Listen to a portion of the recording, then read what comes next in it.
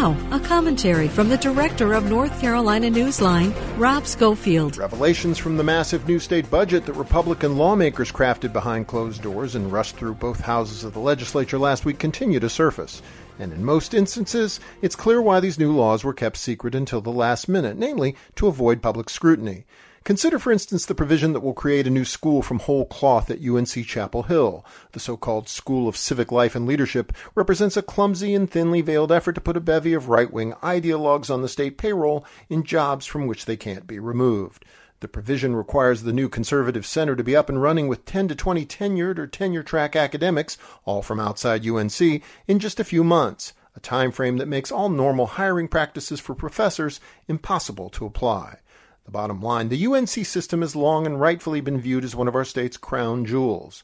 Sadly, Republican lawmakers seem bent upon doing their utmost to transform it into a warehouse of dime store knockoffs. For NC Newsline, I'm Rob Schofield.